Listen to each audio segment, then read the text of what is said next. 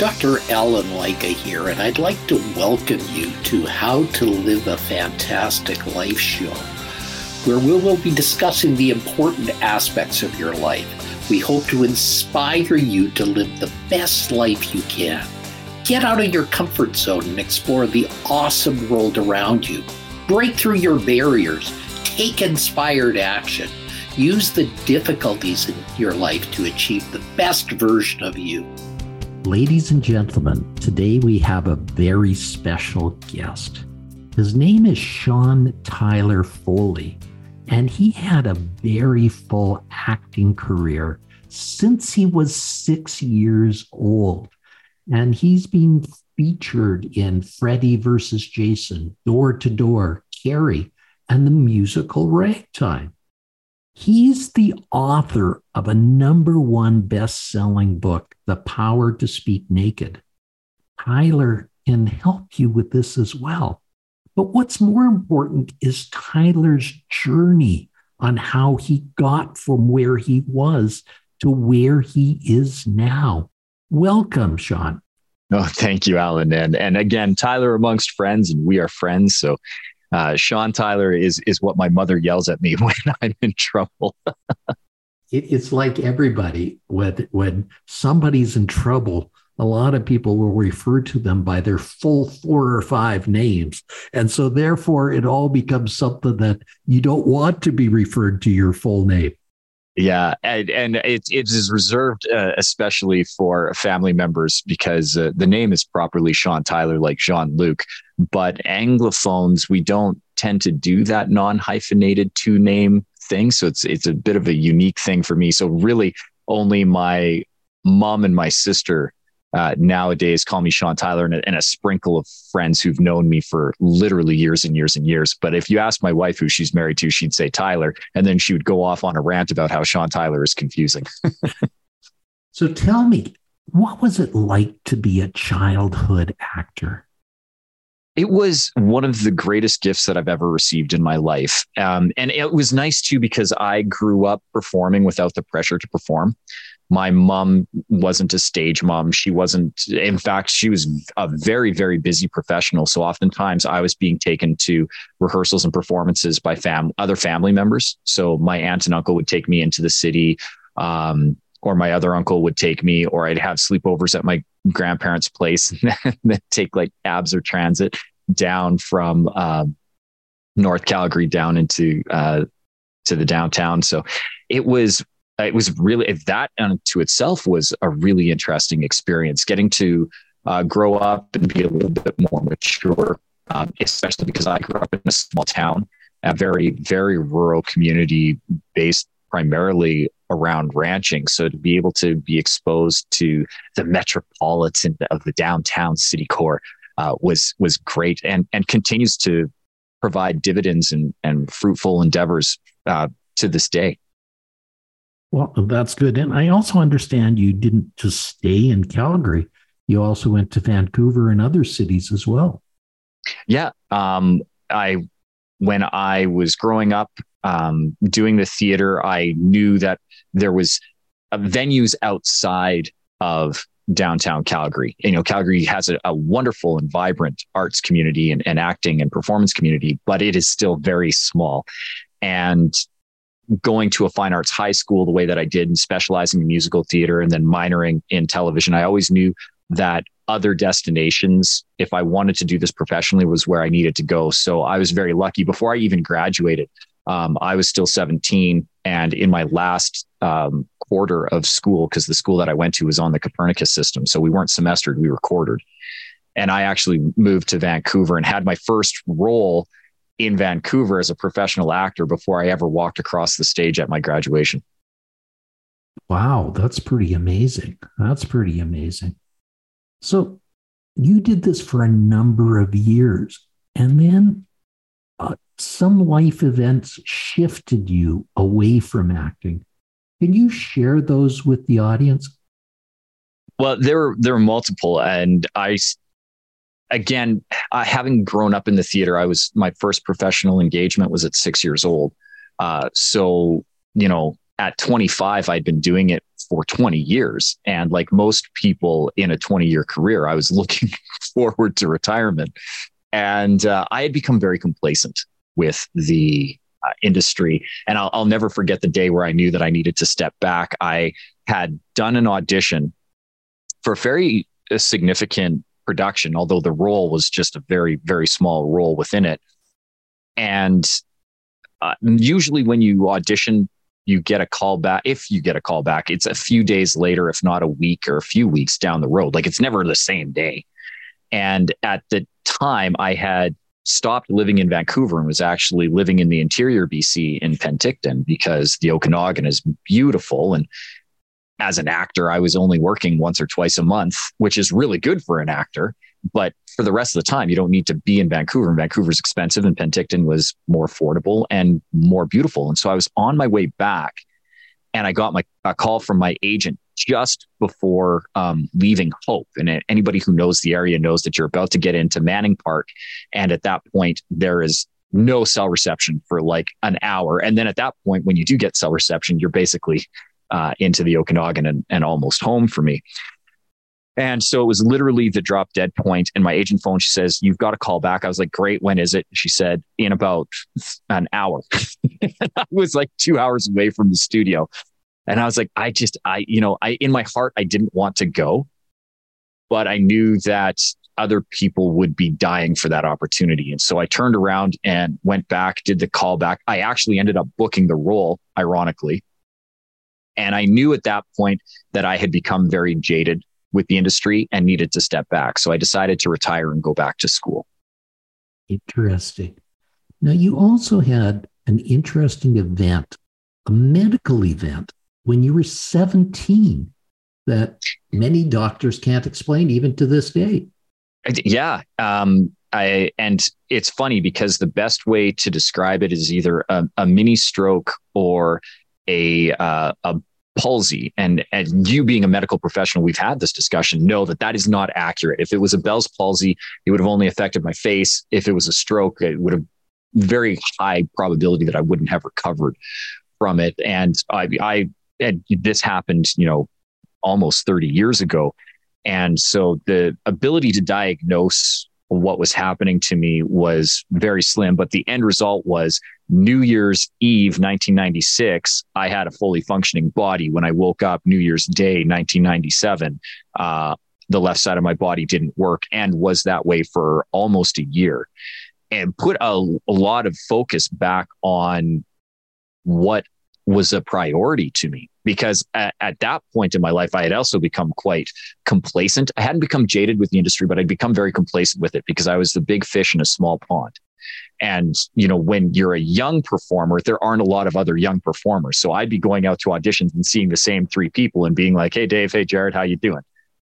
Nice to see you, Hanno." And, we do our auditions and one of us was going to get it. And we just knew that was just how it was. And you kind of knew who was right for the role. And you didn't even really need to try at that point. And so I had become very lackadaisical with my approach to my craft. And then New Year's Day, 1997, waking up and having it all taken away, because if you can't use your face, you're not going to be an actor. And particularly with me specializing in musical theater at the time and going to a fine arts high school where I was in a production that was very dance and tap dance intensive, I had to withdraw and really focus on my health. Yeah. Well, that's a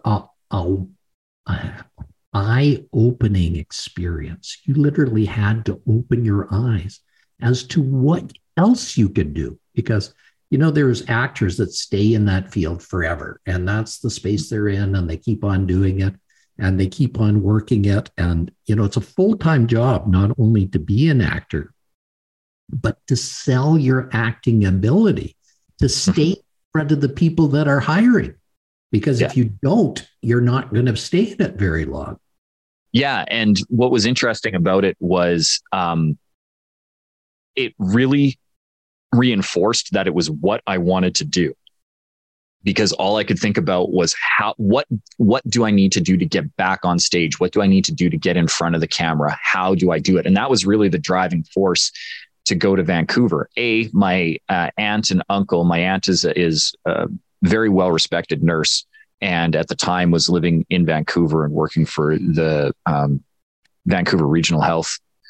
And she had access to a lot of medical professionals that I didn't have individually here. So being able to combine both a city where there was more opportunity for me to work, which also would provide me the opportunity to work potentially with a disability if it became a long-term thing, and have the opportunity to have access to a little bit more options when it came to treatment. I had a wonderful medical team here in Calgary, led by doctors Bob and Joanne Corbett, and they really were the central point of my rehabilitation. But to have better access in Vancouver was something that was appealing as well. So that kind of, prompted that move in and around May or June of 1997 to get out there. And I didn't have what I would call a full recovery. I don't know that I've ever fully recovered, but I've gotten about 95% of the way. And a lot of that came in those last 6 months. So June 97 to about December of 97.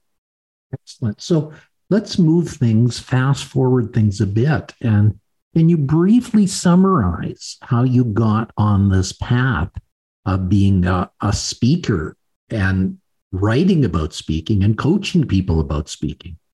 It was so circuitous when you look at it, go from if a 6-year-old Tyler was to tell me, or if I was to go back in time and tell a 6-year-old Tyler, this is where you're going to be, I would have never seen this. But looking back, it's a very connected path. So when I retired from the business, the nice thing about being a child performer is a lot of your money goes into trust. And so I had a fairly significant education fund that I was able to dip into and pay for my school. And I went back to school and got an engineering discipline and specialized in geomatics, which is earth study, and more specifically into photogrammetry. And the funny thing about that is when you're in that type of business, your primary client is the government. And so I had started my own mapping firm based out of the Air Ranch just south of Calgary, and had a wonderful business partner. And we needed to have a safety system. So I ended up drawing the short straw, trying to develop the safety system to satisfy the government, which required us to have a safety system in place. And then when my mapping business collapsed and I was no longer a business owner and looking for my next opportunity, a friend of mine reached out to me and said, listen, you have all this safety training. If you upgrade, you can become a National Construction Safety Officer, NCSO, and I will pay for the courses and you can come and work for me as a safety manager.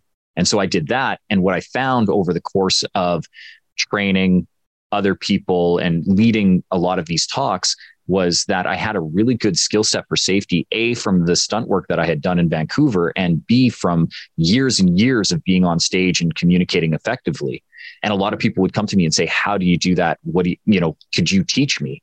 And I started teaching executives how to give better presentations. And then that ended up spinning off into what is now my business with Total Buy-In, which was started with the idea of being a safety consulting firm, but has rapidly become a public speaking firm. It begat the book. It has the training programs. It's the keynote presentations that I give. All of those things have spun out of this little tiny kernel of a seed of people saying, how can you give such good presentations? Why are you so comfortable on stage?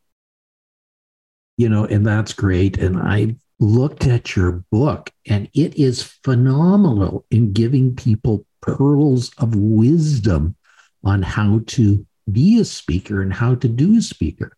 They say that 90% of people are so afraid of speaking that this is one of the greatest fears in mankind. So how can they overcome this? Well, the first thing is to reframe what you're afraid of.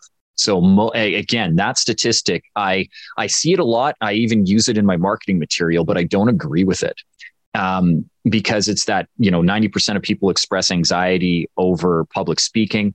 It's second only to the fear of falling or fear of heights, and is ahead of the fear of death, which leads to that famous Seinfeld joke that, it means that you'd rather be in the casket than giving the eulogy. And the reality is we're not afraid of public speaking.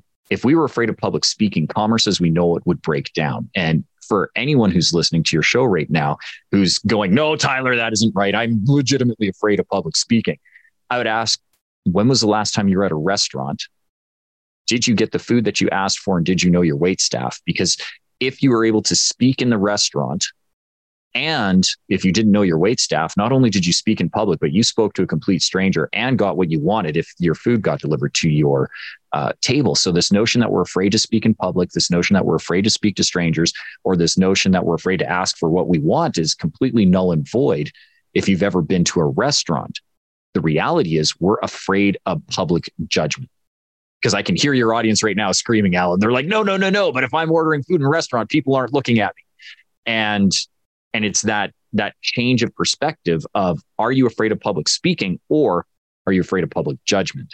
And then recognizing that the audience is actually on your side. Anytime we go to one of these events, if we are an audience, if we're a participant in watching something, we want that speaker to succeed. And so it's doing that mental shift of starting to understand that you are the expert, you are the authority if you've been asked to present in any capacity, whether that's in the boardroom, on a stage, or even one-on-one in interactions with, maybe a team member that you direct. You are the authority, or you wouldn't have had that opportunity to have that platform. The audience is on your side. They want you to succeed, or they wouldn't be there. And so it's the reframing of the stories that we tell ourselves that really has the quickest impact on getting up on stage and feeling comfortable there. And as you say, the clearest and easiest way to talk on stage is to talk from experience and to talk in stories. And yes, all of us have stories. I don't care if you're a bumpkin, you have a story about something.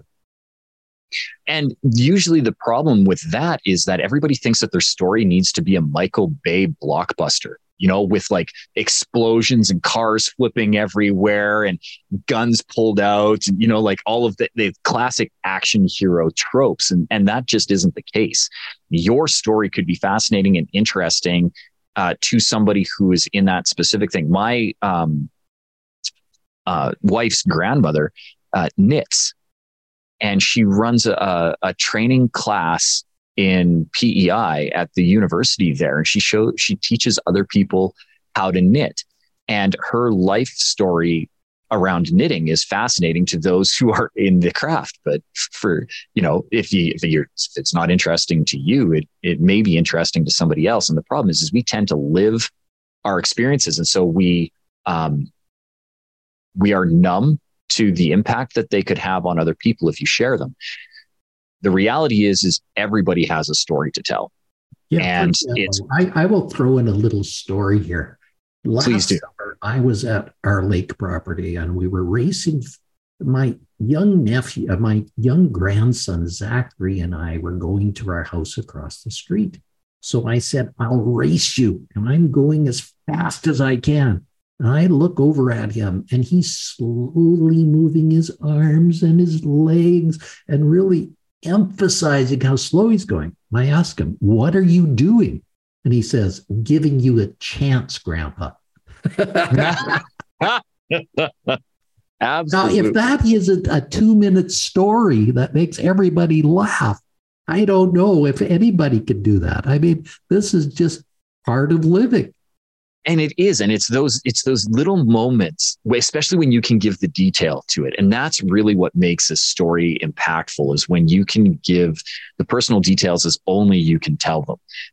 I've had the privilege of working with a wonderful speaker, Bo Eason. And one of the things that he teaches is the more specific you make your story, the more universal it translates to those who hear it. Exactly. And that's the magic of doing it.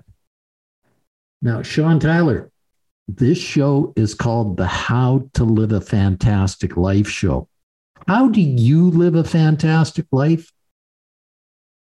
Well, first of all, by recognizing that it's my life to live and trying to live my life and not somebody else's life. And I remember in my early 20s being very stuck in that competitive and comparative mindset, where it was me against other people and someone else was doing things different or better or greater. And it wasn't until I started trying to do the best version of me as opposed to the best imitation of somebody else that I really found freedom within what I was doing and really found my stride too. Like professionally, I started to do significantly better when I was just trying to do me the best way. And that's been probably the biggest key to my success. Okay, now I'm going to flip this 180 degrees. I'm going to ask you, how can our listeners learn to have a fantastic life? By public speaking and getting better at it. Well, the first one is the best public speakers are those who know themselves the best, right? Authenticity is synonymous with self-awareness, and everybody is talking about how they want authentic speakers. One of the advantages to being a really good professional presenter is you know yourself to your core. And knowing yourself to your core is kind of that key to being the best version of you as opposed to comparative. So one of the things that I would strongly encourage all of your listeners to do, if they want to be a very impactful speaker, they want to live their best life through public speaking, start to explore your stories, learn what makes you unique and exploit that. Because somebody else may have done something similar to what you have, but you're the only one who did it your way. You're the only one who had the unique circumstances to your specific gift or talent, even though, maybe it's tap dancing and, Brian Foley is a better tap dancer than you are, but you still have the talent and somebody else maybe doesn't have it the way that you do. So explore what makes your gift unique when you started doing it, and be able to tell it in a unique and powerful way. Yes, exactly. Exactly. That is very important. And, if you have trouble with that, there are some simple things to do. Toastmasters offers courses in public speaking. Now, also, it's great to take an improv acting course to get better at public speaking, because that helps you to put your emotions out there and your feelings out there, and people react better to you as a person that way. Well, not only that, but I would strongly encourage the improv class. It's actually one of the things that I encourage in all of my training courses, because it forces you to think on the fly. It forces you to be in tune with the audience. And usually when we're having a bad presentation, it's because we're focused on ourselves. Oh, what am I doing? How am I doing this? What do I? And when you focus on your audience and are really in tune with what your audience is trying to do, those tend to be those really good presentations. And improv forces you to do that. The other thing that improv does is it forces you to listen to your other cast that are on the stage. And the biggest asset to a really good improvisational performer is not their ability to say the things, but their ability to listen and take into account what is being said and what is happening around them, and be very in tune to the now and their environment. And that's what makes a really good presenter. That is a huge statement. That is a remarkable statement. Okay, Sean Tyler, how can people find out more about you, your world, and how can they get a copy of your book? Well, a couple of different things. So if they come to my website, which is SeanTylerFoley.com, they'll get a couple of different things there. Right above the fold is an invitation to join my free Facebook group called Endless Stages.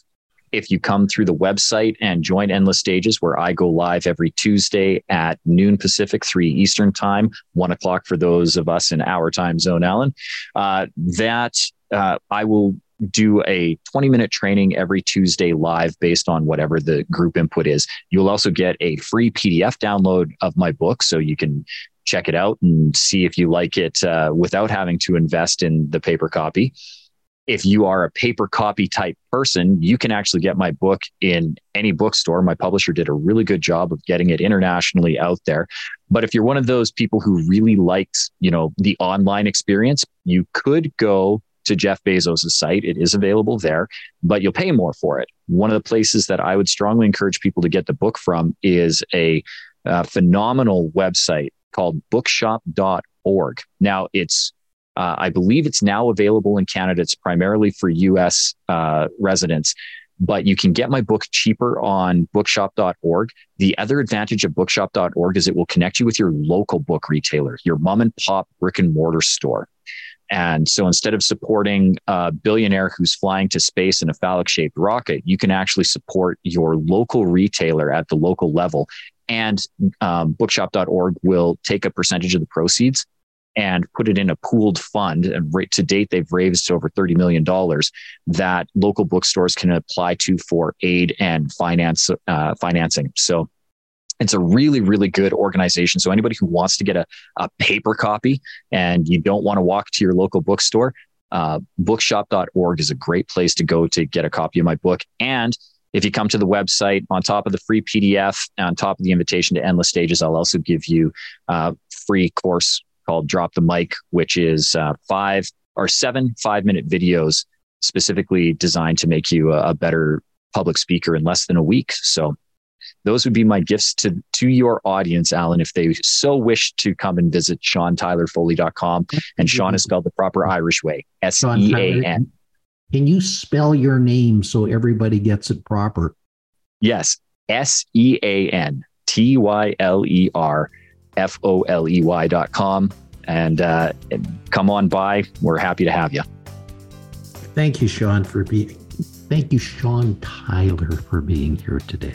This has been really a fun show, and I'm sure everybody got a lot out of it today. Oh, it was my joy and pleasure, Alan. Thank you so much. Thank you. And ladies and gentlemen, check out my website, dralenlycka.com. That's DRALLEN, Lycka, LYCKA.com. Why? Because you can get a golden pearl there each and every week that'll help you with your life. Bye for now.